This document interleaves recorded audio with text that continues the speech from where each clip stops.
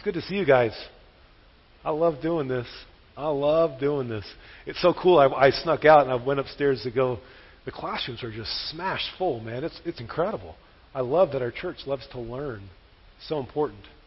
So I thought Rob did a great job of letting you guys know kind of what's going on in Texas and ways to support.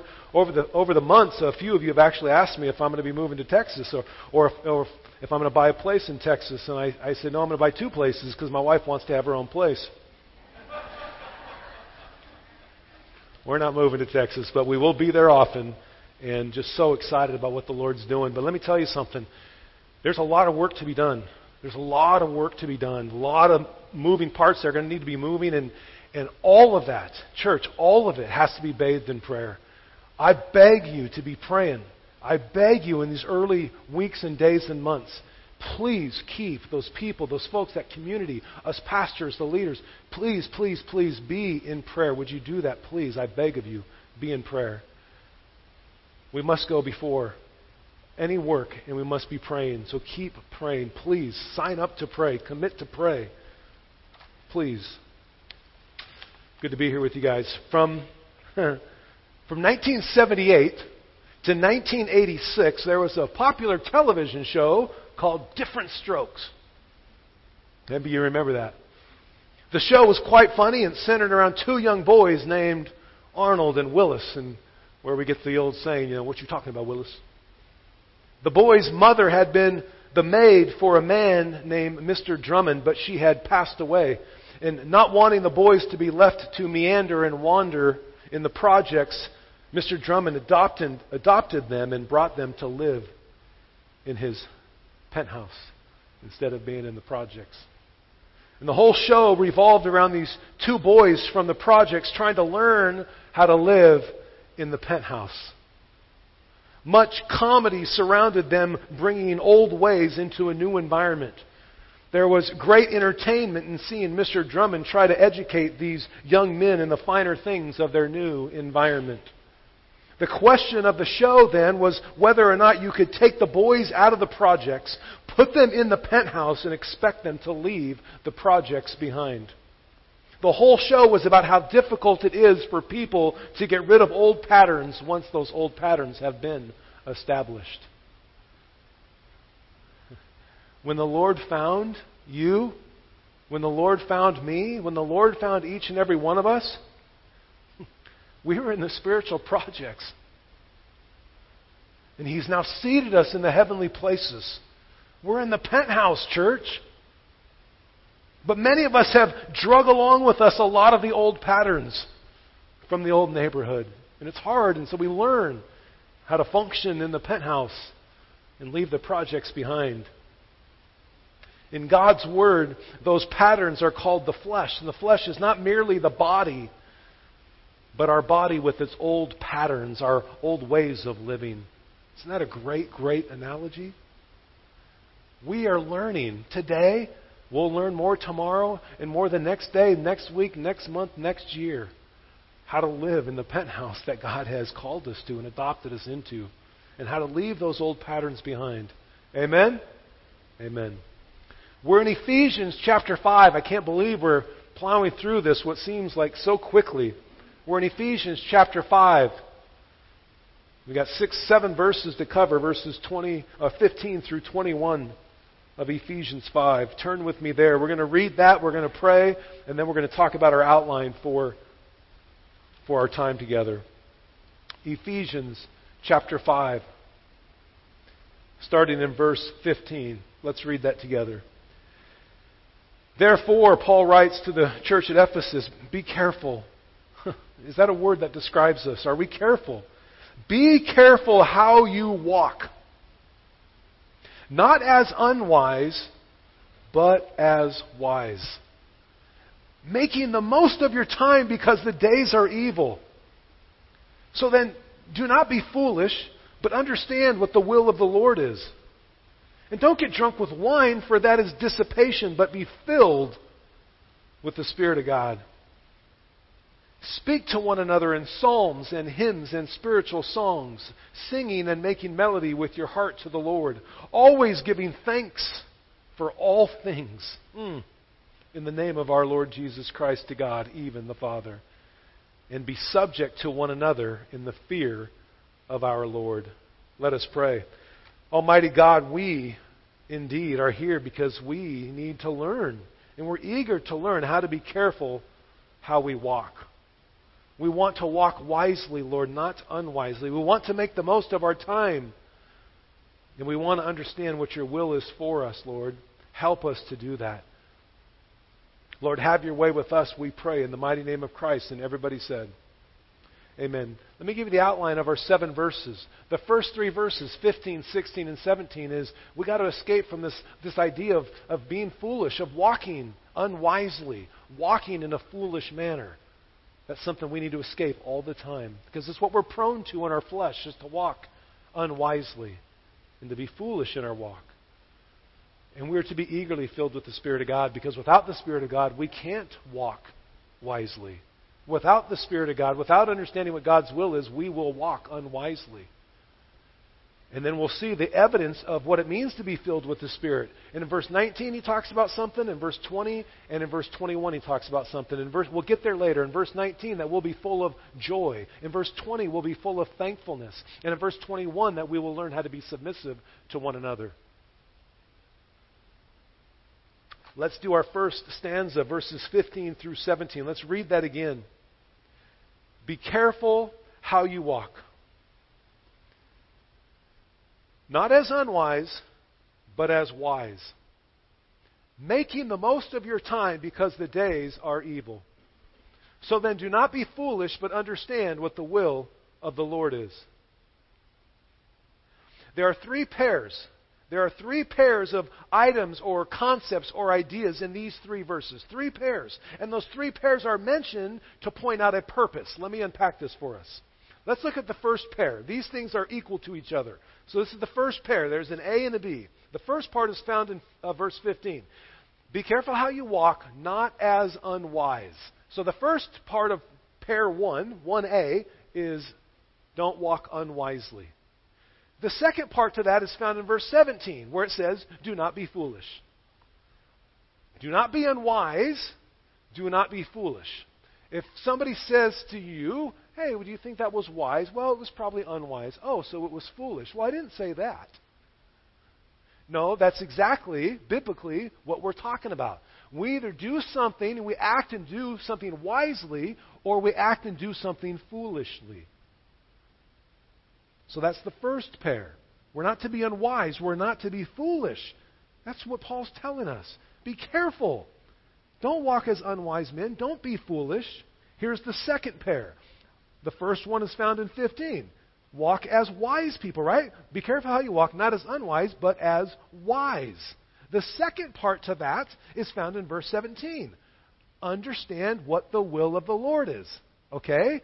So we're either going to be unwise and foolish, or we're going to be wise. And what's equated with wise is understand what the will of God is. We cannot be wise outside of knowing the will of God, which draws us to His Word, which draws us to godly fellowship, which draws us to our knees, to make sure we understand what the will of God is, because then and only then can we walk wisely. Make sense? So that's the second pair. But let me tell you a few more things about this. When it says in verse 15, walk as wise, when it says in verse 17, understand, that's a pretty powerful word. Understand what the will of the Lord is.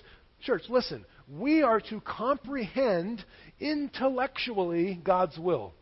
There's no way around that. We are to comprehend intellectually God's will. Well, that's a little bit of a problem for a guy like me, who's not the most intellectual person I know. But there's no way around it. I have to put in the time. Maybe I have to put in more time than you. Maybe you have to put in more time than me. We are to comprehend intellectually God's will. Jesus Himself said in Matthew, Mark, and Luke that we are to love the Lord our God with all of our mind. He says other things, heart, mind, soul, and strength. But in all 3 of those, He says we are to love Him with all of our mind. So if you're like me and you have a small mind, it shouldn't take that long. Because that's all I got. So I can love the Lord with all my mind. It won't take very long. We are to love the Lord with all of our mind. So we have work to do. We have work to do if we're going to be pleasing to God and understand His will. Remember last week in verse 10, if you look in verse 10, it says, learn what is pleasing to God. That's verse 10. Verse 17 says, understand the will of God. We are to learn and understand. We are to learn and understand. There's no way around it. I wish there was. We must put in the time to learn what pleases our Lord, to understand His will, so that we can walk wisely and not foolishly. Amen? So, we got work to do. Here's the key. We're not just to know His will. It doesn't say so that you can know His will. It says so we can understand it. I can know God's will. I can execute God's will without understanding what it means. It's much better if we understand it. We'll be more prone to do it. So we're encouraged to learn what pleases God, to understand His will, not just to know it. When my kids were younger, they needed to know my will, but better if they understood my will. The third pair, verse 15 says, be careful how you walk. That's 3A, if you will. That gets married with verse 16, making the most of your time. Be careful how you walk goes with make the most of your time. How often, then, if that's the case, if that's the challenge, how often do we measure our lives this way? How often do you judge yourself and critique yourself for if you're walking carefully? And are you making the most of your time? How careful are you in your walk? It's a big word. Where, another way to put it is, where are you careless? If you're not careful, maybe you're careful in a lot of things, but where are you careless? That actually speaks to me differently. Where are you careless? How careful are you with your time? When it says to make the most of your time, how careful are you and I with our time? Where are we bleeding time? The great and crazy and wonderful, complex thing about preparing a message is I got to wrestle with it during the week. And so when I'm writing this stuff down, I have to say to God, wow, where am I bleeding time? Am I making the most of my time? And if I'm not, where am I bleeding time? And the Lord says, I'm glad you asked. Let me tell you. And it didn't take long to recognize some areas where I was bleeding time. Where in our lives is wisdom flourishing? If we're to walk wisely and not unwisely, where is wisdom flourishing in our lives? Celebrate that. Praise the Lord for that. But where does foolishness persist in your lives? Where do you keep going down those paths of foolishness that you need to let go of and repent and say, God, I need help? See, listen, this word for careful, therefore be careful, the Greek word carries the idea, of walking with precision, of walking with accuracy, of walking with exactness, much like a surgeon performs surgery on you. Imagine if you said to the surgeon, so tell me, you're pretty precise and accurate in exactness, right? It's like, it depends on the day. It's kind of hit and miss for me. But anyway, you ready to rock and roll? No. But that's what we're commanded to do. We are to walk. We're to be careful and to walk the Christian life in a precise, accurate, and exact manner. Do we? That's what Paul says. Not like, okay, hey, see you later, be careful. No, man, it's like, be careful. Walk with precision, accuracy, and exactness. Okay, so far so good, right? For me, the question then becomes, why? Why? Why do I have to walk that way? Why do I have to be careful? To walk wisely, not foolishly, to understand the will of God, to make the most of our time. Verse 16 tells us. There's a word in verse 16 that says, because. What does it say after the word because? What does it say? Because what? The days are evil. That's why.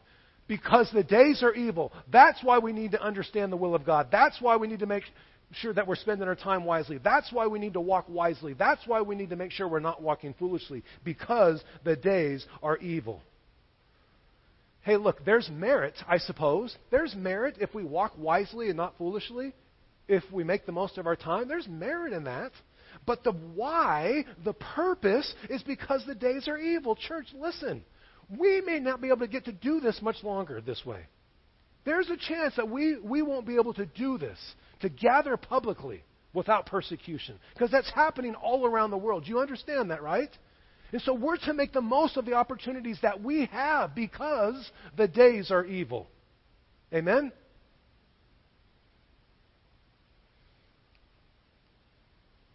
So this speaks to purpose. It speaks to purpose. We're to walk this way because we are to be people of purpose. So it's a great question for us. Do we live our lives on purpose? Do you and I live our lives on purpose? Do we live on purpose? If so, what is it? What is that purpose? I think that's why that book flew off the shelf years ago, Rick Warren's book about the purpose-driven life. It just flew off the shelf. So many people are saying, what's the stinking purpose of life, man? We of all people should know what our purpose is. Let me ask you another question. What are you bothered by? What are you bothered by? What are we bothered by? Are we bothered by the reality that the days are evil? Does that bother us? Are we bothered by the reality? This was written 2,000 years ago. Are we bothered by the reality that the days are evil? Because I think that's a good place for us to start. Because then it's like, this is why we need to do all these things. This is why we need to be careful, make the most of our time, walk wisely, not be foolish. Because the days are evil, I got to get to work. I got to calibrate my heart, my life, and my mind. And I think it's a good place for us to start. It's a good reminder for us. And then perhaps we'd be careful. We would understand God's will. We'd make the most of our time. And you know what comes next? See, Paul, he's priming the pump, baby. He's saying, we got work to do. The days are evil. We, the church, we should be people of purpose. And then in the next chapter, he talks about the armor of God. We're in a battle, is what he's preparing his people. Because the days are evil. And so he's going to say, put on the full armor of God, which comes up in Ephesians chapter 6. Look at Colossians 4, verse 5, about how we're to conduct ourselves. Conduct yourselves with wisdom toward outsiders, making the most of the opportunity. Conduct yourself with wisdom toward outsiders, making the most of the opportunity.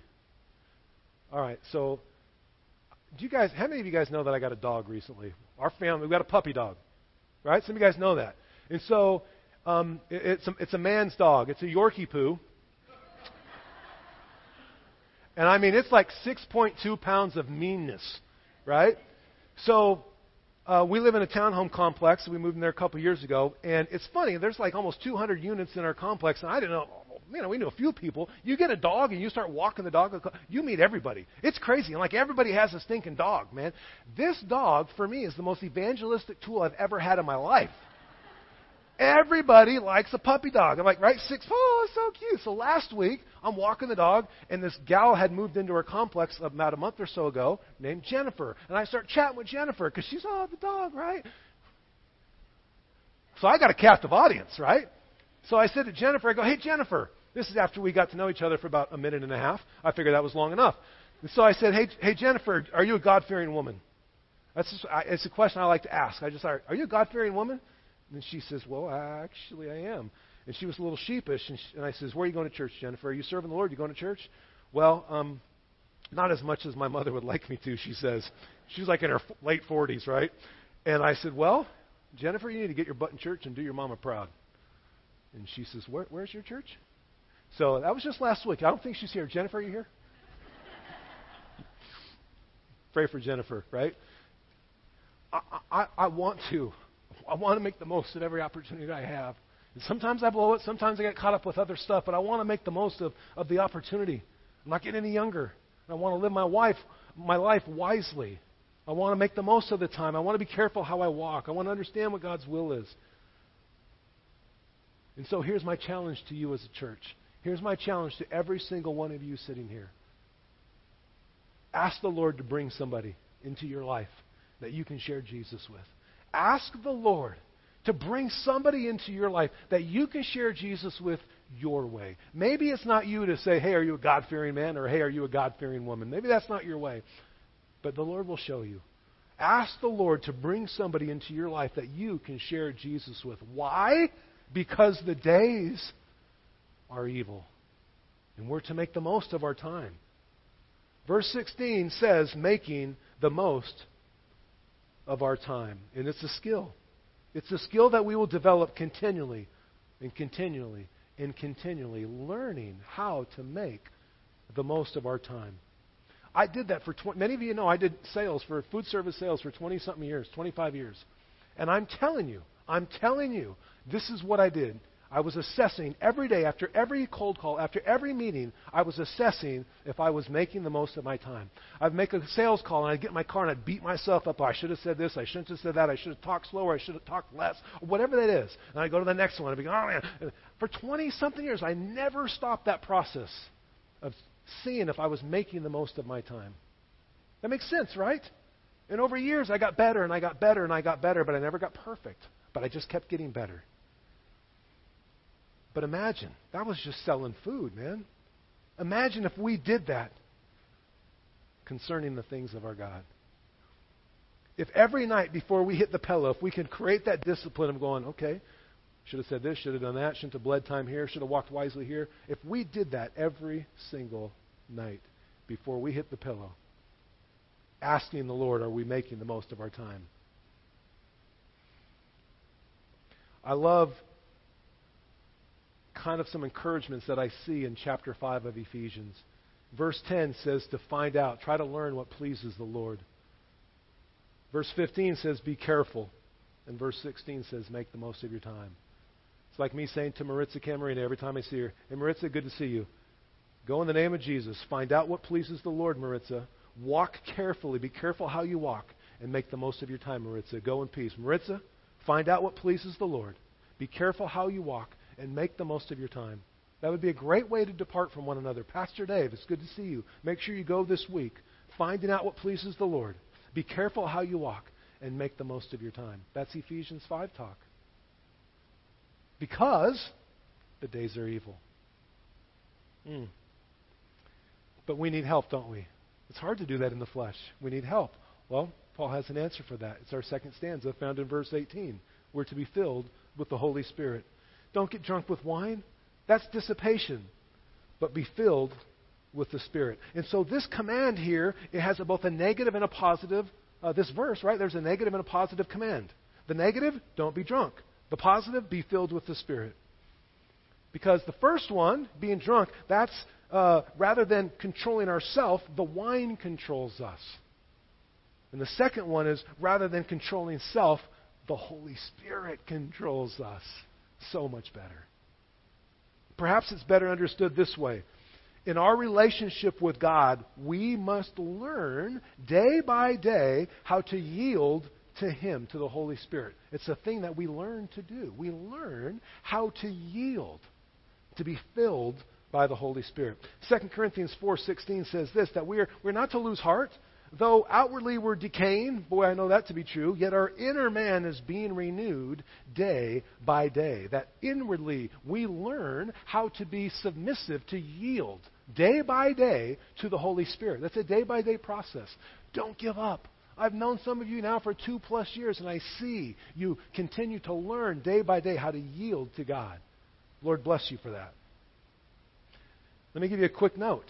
The Holy Spirit's indwelling of us, the Holy Spirit's sealing us as God's children, the Holy Spirit's baptism, that occurs the moment we put our trust in Christ. But we're commanded, nonetheless, to be filled constantly with the Holy Spirit. Let me put it to you this way. Each of us, each Christian, has all of the Spirit. But the command here from Paul is that the Spirit have all of Him. Each Christian has all of the Spirit. The command here is that the Spirit have all of Him as we yield and learn how to yield completely to God. Amen? So, if not the Holy Spirit, what are we being filled with? If we're not being filled with the Spirit of God, what are we filling our lives with? We fill it with a lot of stuff, don't we? These verses that we're into today, verses 15 through 21, they imply this, that we either fill our lives wisely or we fill our lives foolishly. That's what it means. You either fill it wisely, directed by the Spirit of God, by godly things, because we learn what pleases Him, we understand what His will is, and so we walk wisely. Or we don't, and we walk foolishly. So let me ask you, does the Holy Spirit inhabit a large or small portion of your life? Does the Holy Spirit inhabit a large or a small portion of your life? If it's a large portion, my next question then is, what's left? Sometimes it's like, yeah, the Lord inhabits a large portion of my life. Great, let's talk about that later. Let's talk about the portion that's left over that He's not inhabiting. Because that's the stuff that'll get in the way. That's the stuff that'll really hinder us from the Lord. The Lord wants to inhabit all of our stuff. He wants to fully indwell us. And it seems to me that this word dissipation in verse 18 is appropriate for our world today. The Greek word is asotia, and it means, listen, right? Is this today's world? It means extreme self-indulgence. Some Bibles call it debauchery, or what the translations, right? Debauchery. Extreme self-indulgence, lavishness, or sinful license. That's our world today. Don't tell me what I can and can't do. That's this word dissipation, to be self-indulgent. Our verses 15 to 21, there's three things that it says not to do in these verses. Three things that it says not to do in verses 15 to 21. It says not to be unwise, not to be foolish, and not to be dissipated. That's what it says. Don't be unwise, don't be a fool, don't be dissipated. What that means is that the self-indulgent life is the life of an unwise, foolish person. That's what it means. And so instead of overindulging in self, we are to overindulge in the Spirit of God and be lavished upon by the Lord. And Paul actually talks about that when he opens up his letter back in Ephesians 1. Check it out. Go to Ephesians 1. Look at verses 7 and 8.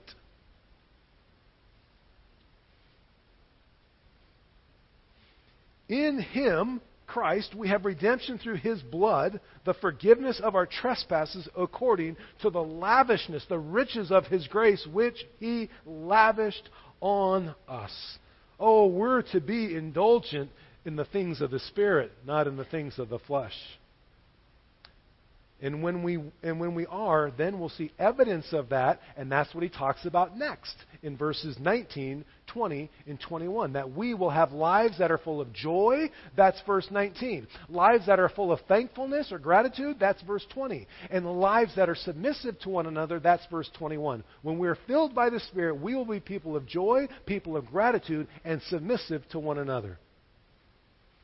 Look at verse 19. It says, sorry, I got to go back there. Speaking to one another in psalms and hymns and spiritual songs, singing and making melody with your heart to God. Church, we're to be joyful. We're to be joyful. When we are filled with the Spirit of God, we, of all people, are to be joyful. Amen? Let me tell you what Christian joy is. Christian joy is a deep experience of adequacy and confidence in spite of circumstances.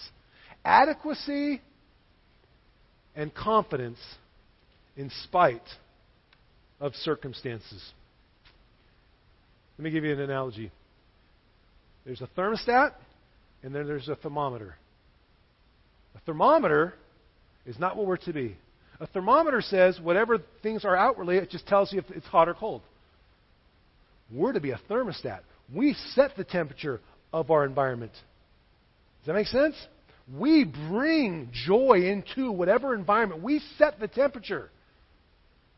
A thermometer just measures the temperature. It's like, oh, things are good, my spirituality is good. Oh, things are bad, my spirituality is bad. I'm just a thermometer. I go up and down with the circumstances. That's not what we're called to. We are called to thermostat Christianity. Which are we today? Are we thermometer Christians up and down with the circumstances? Or do we breathe joy into the circumstances of our life because we choose to be thermostat Christians?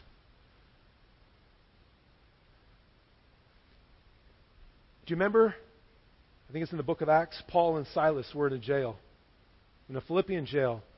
Do you remember what they were doing? They were crying and whining and moping, weren't they? No. What were they doing? They were praising the Lord, man. They set the thermostat of that jail in Philippi. That's pretty remarkable. So we are to be joyful. The second thing is we're to be thankful. Listen, We're to be thankful. That's what it says in verse 20. Always giving thanks for what things? For all things. In the name of our Lord Jesus Christ. Listen, in relationships, my wife and I have been married 29 plus years. In relationships, in our relationship with our children, with our friends, with our Lord, with whatever, when we begin in relationships to take one another for granted, it's a cause of strain. It's one of the chief causes of strain if we start taking each other for granted. It'll create strain in that relationship. Well, it's no different with God. If we don't have gratitude and thankfulness in all things, at all times, towards the Lord, it'll create strain in our relationship with our Heavenly Father. Listen, my life is full of speed bumps that are ugly, nasty. Every once in a while when I drive, I hit those speed bumps and people are, shooting darts at me. Like, I have my stuff, right? Just like you. I have my stuff. I'm no different than you. I have my stuff. Life is challenging, you bet. But I am telling you, when I describe my life, I say to people, I live a charmed life, man. I live a charmed life. I am so grateful for so much stuff. I have so many things to be grateful for. I'm hyper aware of all the things that God has done for me. We, of all people, are to be the most grateful. We, of all people, should be the most grateful. I am so incredibly blessed. Oh, I have my speed bumps. Oh, I got things whizzing by me. I get it. I know you do too. But I am uber aware of how thankful I am for so many things that God has done in my life. It's crazy. We've said this many times over the years, my wife and I, when things outwardly seem to be falling apart, I say, you know what? If all we have is a healthy marriage and kids that love us, man, we're rich beyond our wildest, right? We say that all the time. All the time we say that. We're good. We've been given so much. Our marriage is good and our kids seem to like us. Take the rest. And so I want to encourage you, listen, I want to encourage you to confess your ingratitude. If you haven't been grateful for some things and God's kind of prodding your heart, I'd encourage you to confess your ingratitude. If you have not been thankful for some things that you need to be thankful for, I would encourage you to confess that to the Lord and then thank Him for it. Okay? Colossians 2 says this. It says, therefore, as you have received Christ, walk in Him. You're firmly rooted and being built up in Him and established in your faith as you were instructed and overflowing with gratitude. Overflowing with gratitude. Is that you? It's me. I'm telling you, it's me. I'm so grateful. Oh, I complain about some things here and there. Sure, I get it. We are to be overflowing with gratitude. And lastly, verse 21, which we'll unpack more next week, this idea of being submissive to one another. It says in verse 21, be subject to one another in the fear of our Lord. Let me say this one thing about this verse, and we'll do more next week. When Jesus washed the feet of His disciples, He was teaching us this. This is what He was teaching us. That the greatest is he who uses his authority to build others up. When we understand that, then we can learn what it means for husbands and wives and children and parents and bosses and workers, employees. When we realize that our authority, if we are in a place of authority, is to build the other person up. That's what Christ was all about. That's the only way we can understand submission. Amen? Let me bring it home this way. There's 11 things in these 7 verses. 7-11. Right? So in these 7 verses, there's 11 things that we're told to do. The first one is we're to walk carefully. The second one is we're to walk not as unwise. The third says we're to walk as wise. The fourth one is we're to make the most of our time. The fifth one is we're not to be foolish. The sixth one is we're to understand what the will of the Lord is. The seventh one is we're not to be dissipated. The eighth one is we're to speak to one another in psalms, hymns, and spiritual songs. The ninth one is we're to sing and make melody to the Lord. The 10th one is we're to always give thanks. The 11th one is we're to submit to one another. Wow, Lord, that's a pretty big list. And I would say to you this, it's doubtful, improbable, yea, I'd say it's impossible to achieve any of those 11 without being empowered by the Holy Spirit that talks about in verse 18. Can't do it. Amen? What a good word for us. In fact, In verse 18, when it says, be filled with the Spirit, it's a command. It's a command of our Lord to be filled with His Spirit. If not, we will walk foolishly and not wisely. We will fail to make the most of our time. And we will lose sight of the fact that the days are evil and our purpose will become cloudy at best.